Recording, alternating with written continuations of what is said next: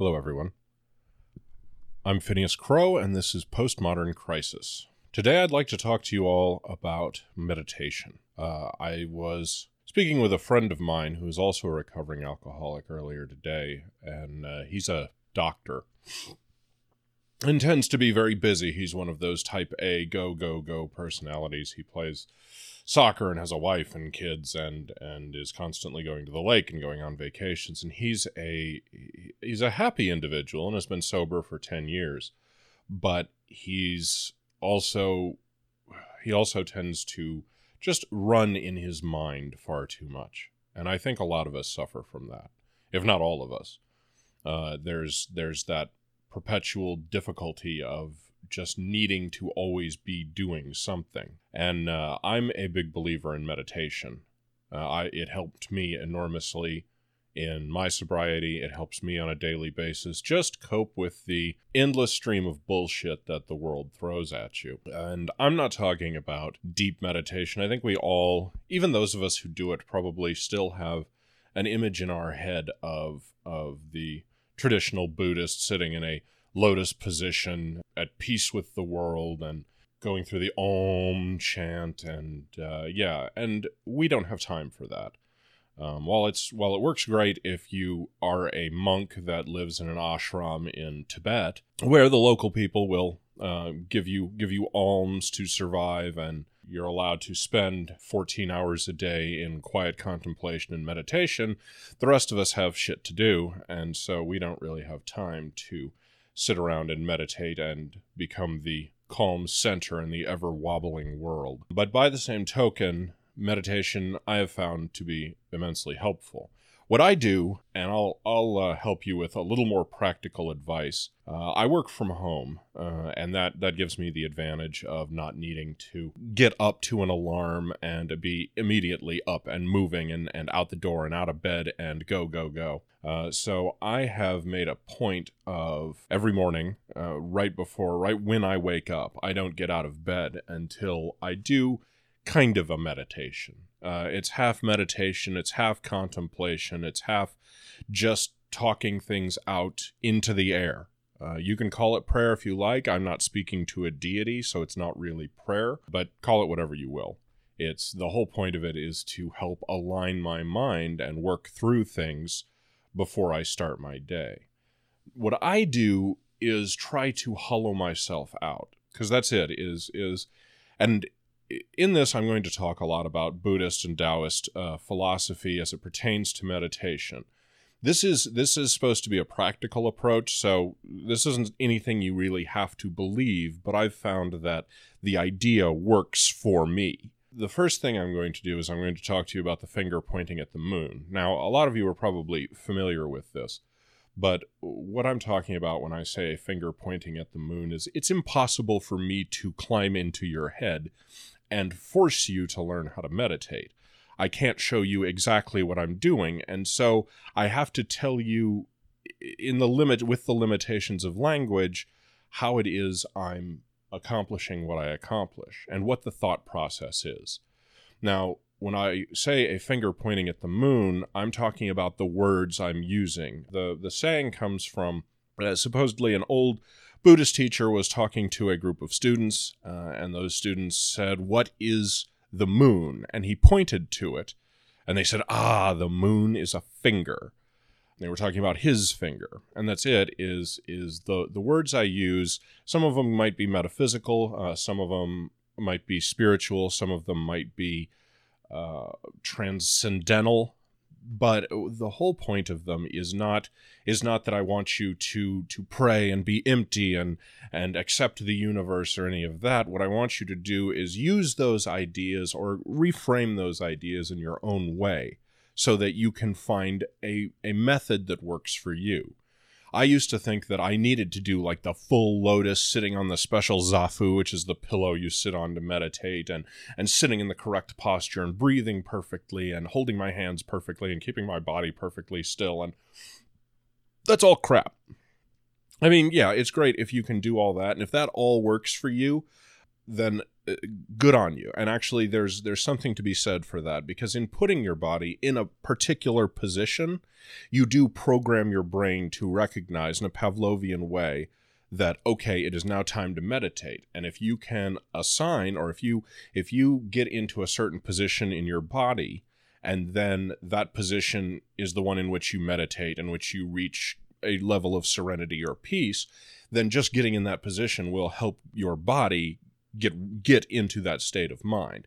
So it's good to have a particular position, but anything will work. If meditation for you is just casting a line into the river, fishing, especially fly fishing, is its own kind of meditation.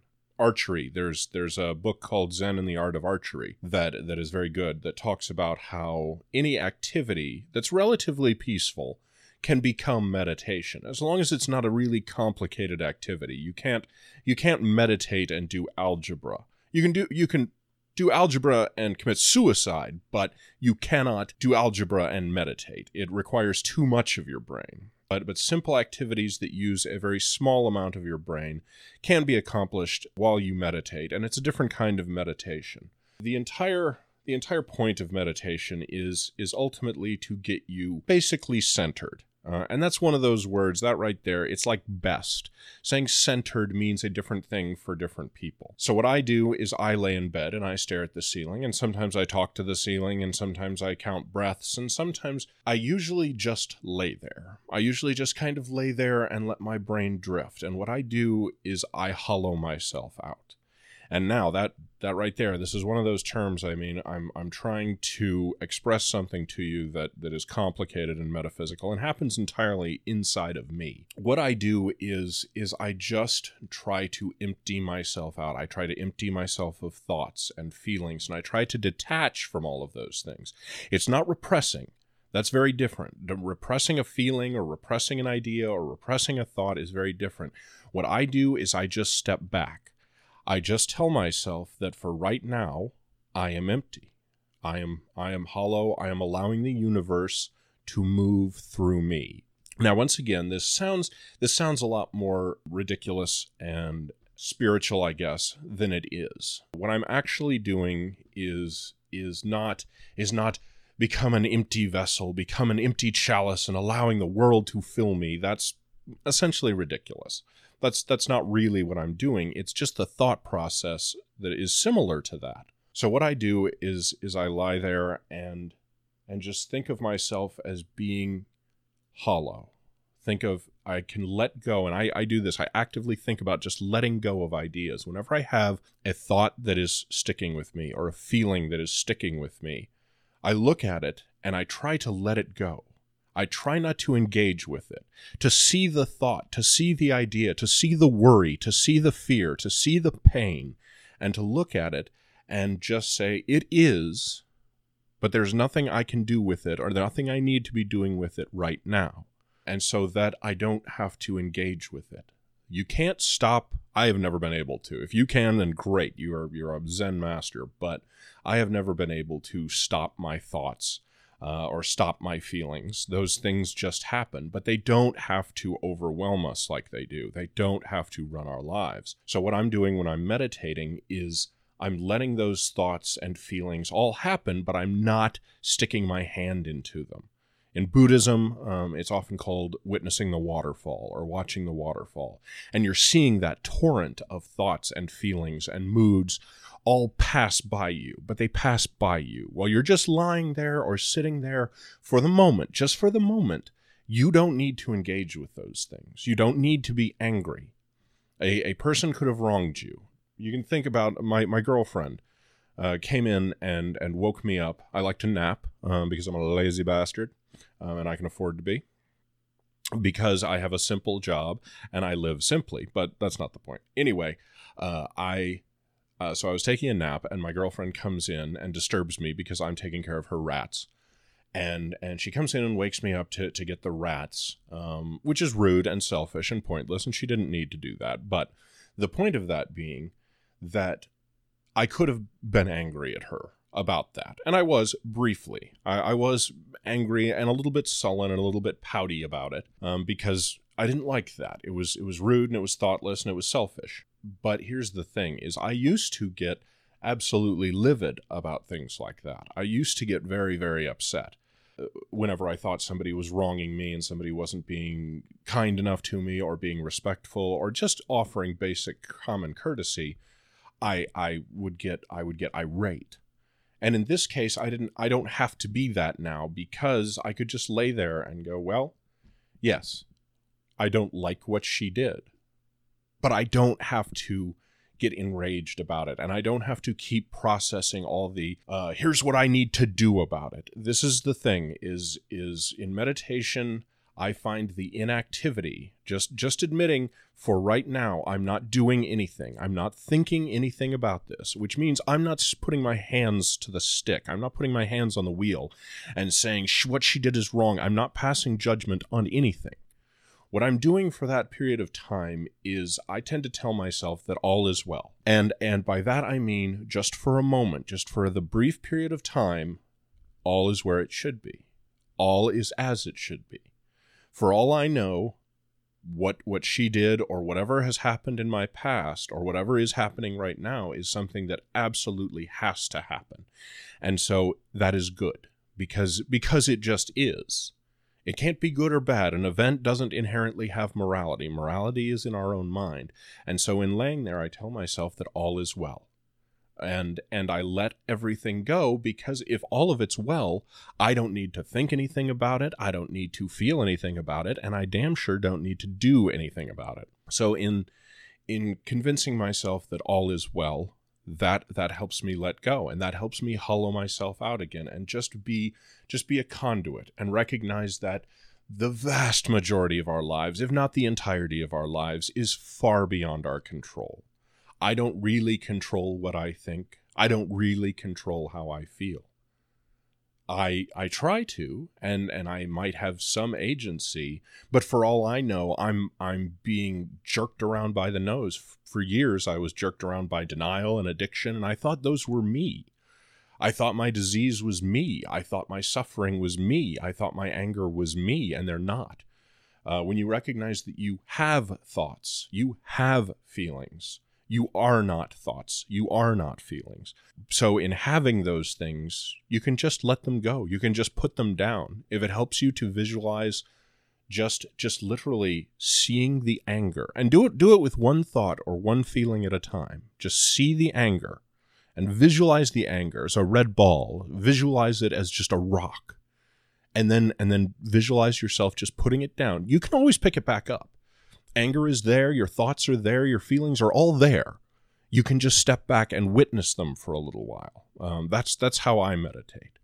Now, I tend to meditate for longer periods of time than most people, but here's the thing. This is the other thing that people make the mistake of, is I don't have time to schedule a bunch of goddamn meditation.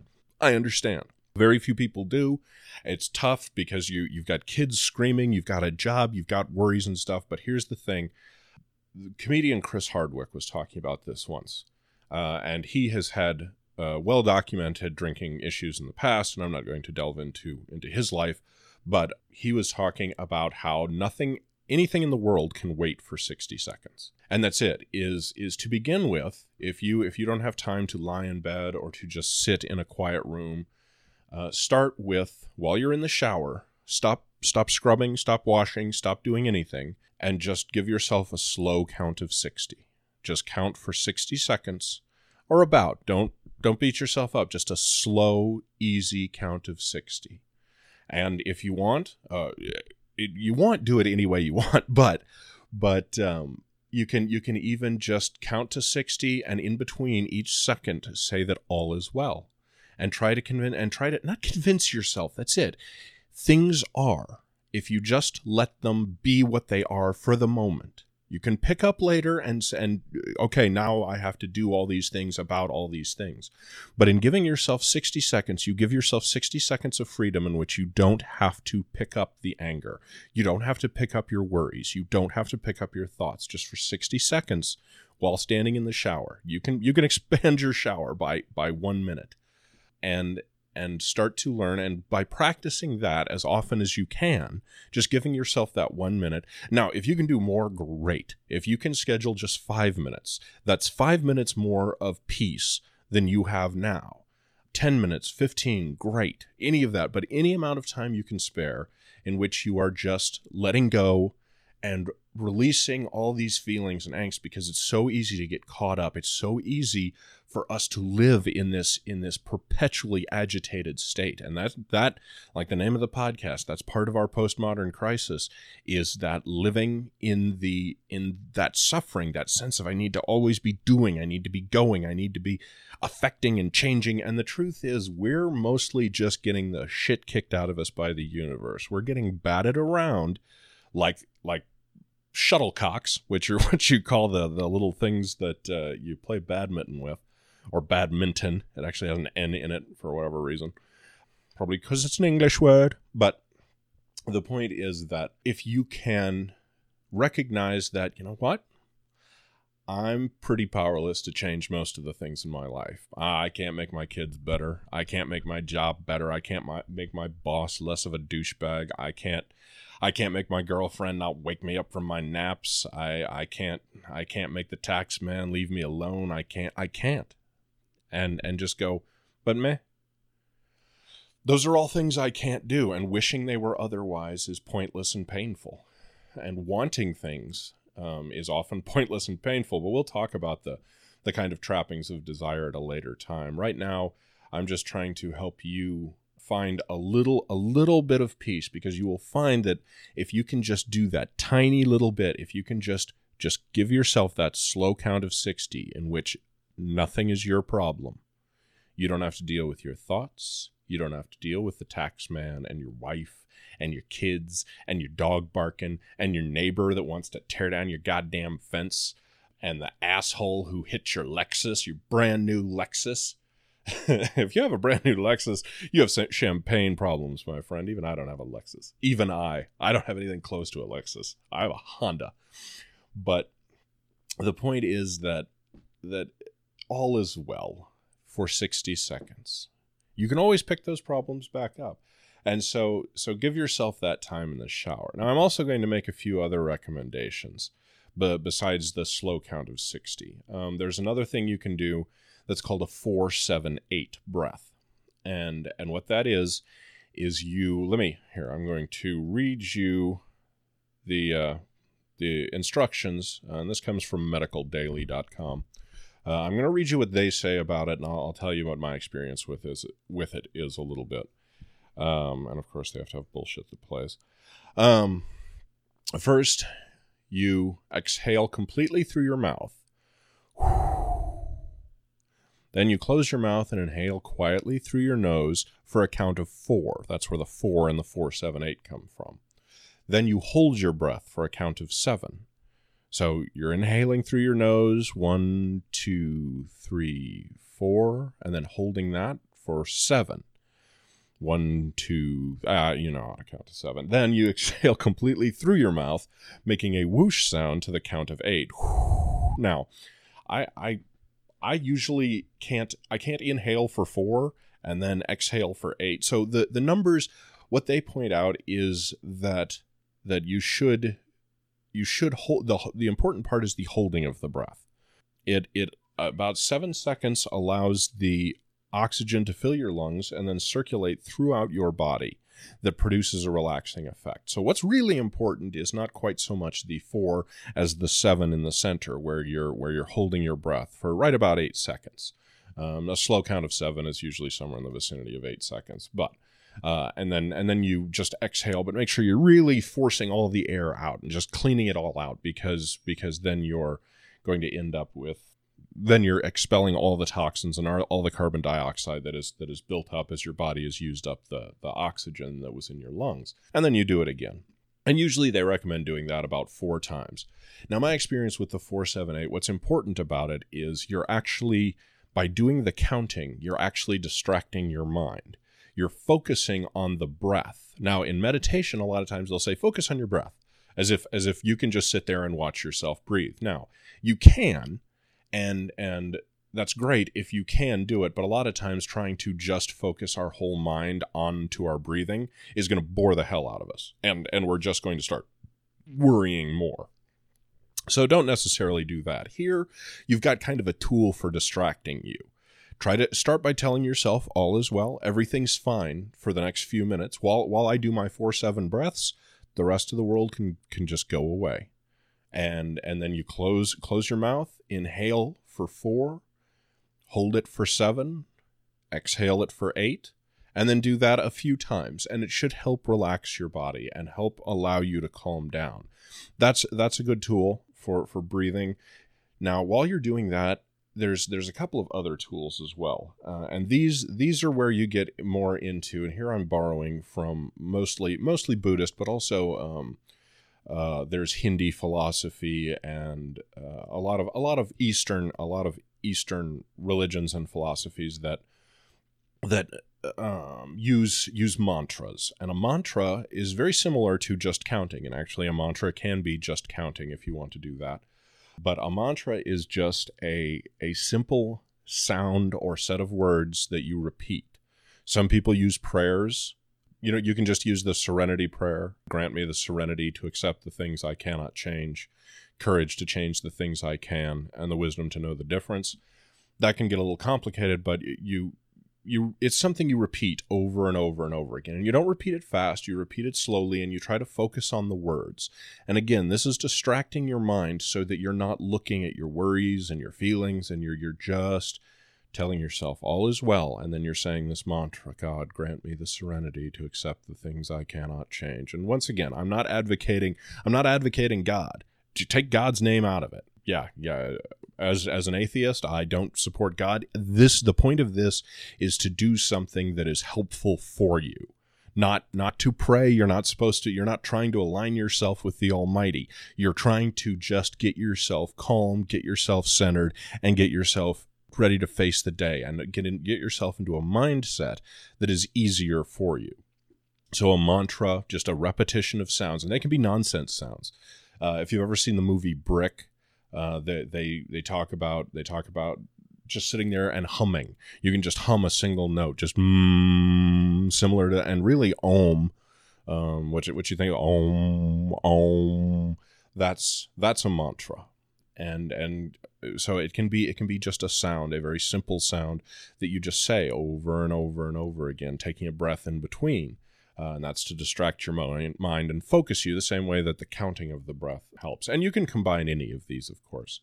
There's another thing you can do, and this requires kind of a prop, but it's very similar to a rosary, which, once again, not saying you need to go get a rosary, but they use malas in Buddhism, which are prayer beads. And all you do with those is you count them. You count them as you repeat your mantra. And every time you say the mantra, you count another bead. And these are props and ideas that help keep your mind looking elsewhere. Because this way, if you're counting prayer beads and you're counting breaths and you're saying Om and you're saying all is well and whatever, then your brain can't really, it's focusing on right now. It's focusing on what you're doing right now, rather than focusing on what you're worried about, what's going to happen later in a future you don't control, what happened in a past that's already set in stone. There's nothing you can do to change it.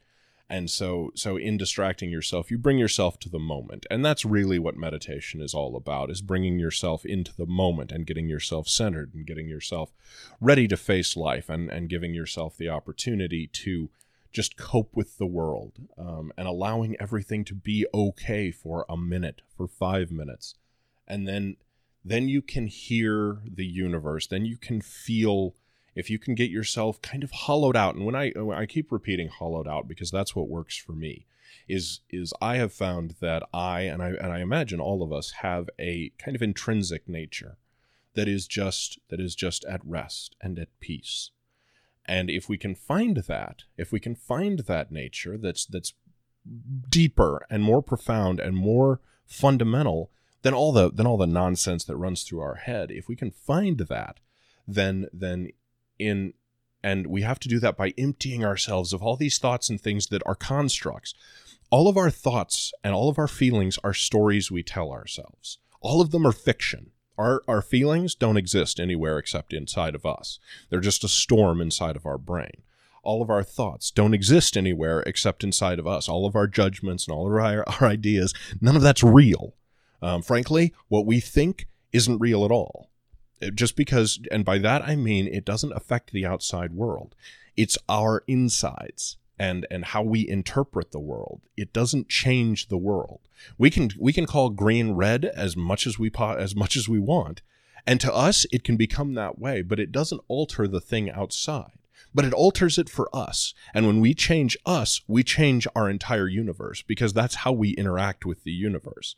To any of us that are human beings, there's no such thing as objective. And this is getting a little dense and a little heavy, and we'll talk about some of this later. But really what we're trying to do is get into a practical place with meditation. And that is just recognizing that all is well. Because right now we don't need to change anything. And even if we try, we're not really going to. Things are going to change of their own accord. Things are not going to change of their own accord. And there's little we can do. We can slap a coat of paint on the fence, sure. We can work or not work. We can have sex or not. We can eat or not.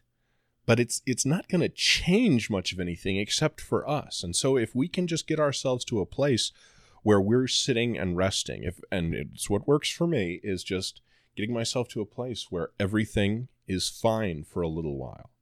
That kind of resets me, and it gets rid of all those stories so that I feel much more at peace. And I don't need to be running around chasing my own mental and emotional tail like most of us do in our heads, or I think most of us do in our heads. I only know what happens in my head, and I only know what other people tell me. And other people could be lying, and they usually are, whether they know it or not. So yeah, so those are my primary thoughts on meditation, and hopefully they help you. As always, if you have any questions about, if you want to talk meditation, you want to talk recovery, you want to talk suffering, you want to talk abuse, pain, relationships, you want to talk about whatever, any issues that are vexing you, any issues that are giving you trouble, I'm more than happy to talk with you about them, or talk about the ideas themselves, or talk about them on the podcast. You can email me at Phinneas Crow. That's Phinneas with 2 N's, PHINNEASCROW, at gmail.com. You can reach me at Phinneas Crow on Twitter. Those are probably the two easiest areas, but actually, I also have a Facebook page, and it's very similar to my Twitter page. So yes, Phinneas Crow, and I'll have to look that up. Give me just a moment. I'll pause the podcast. Okay, yes, it's very simple. If you want to contact me on Facebook, that's just, if you go to facebook.com, then facebook.com/Phinneas Crow, PHINNEASCROW.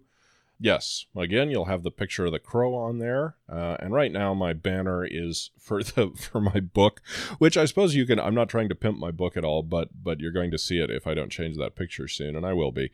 But you'll be seeing the cover of the Necromancer's Guide to Modern Life, which is the book I wrote, which is ridiculous, and so I don't necessarily recommend you go read it.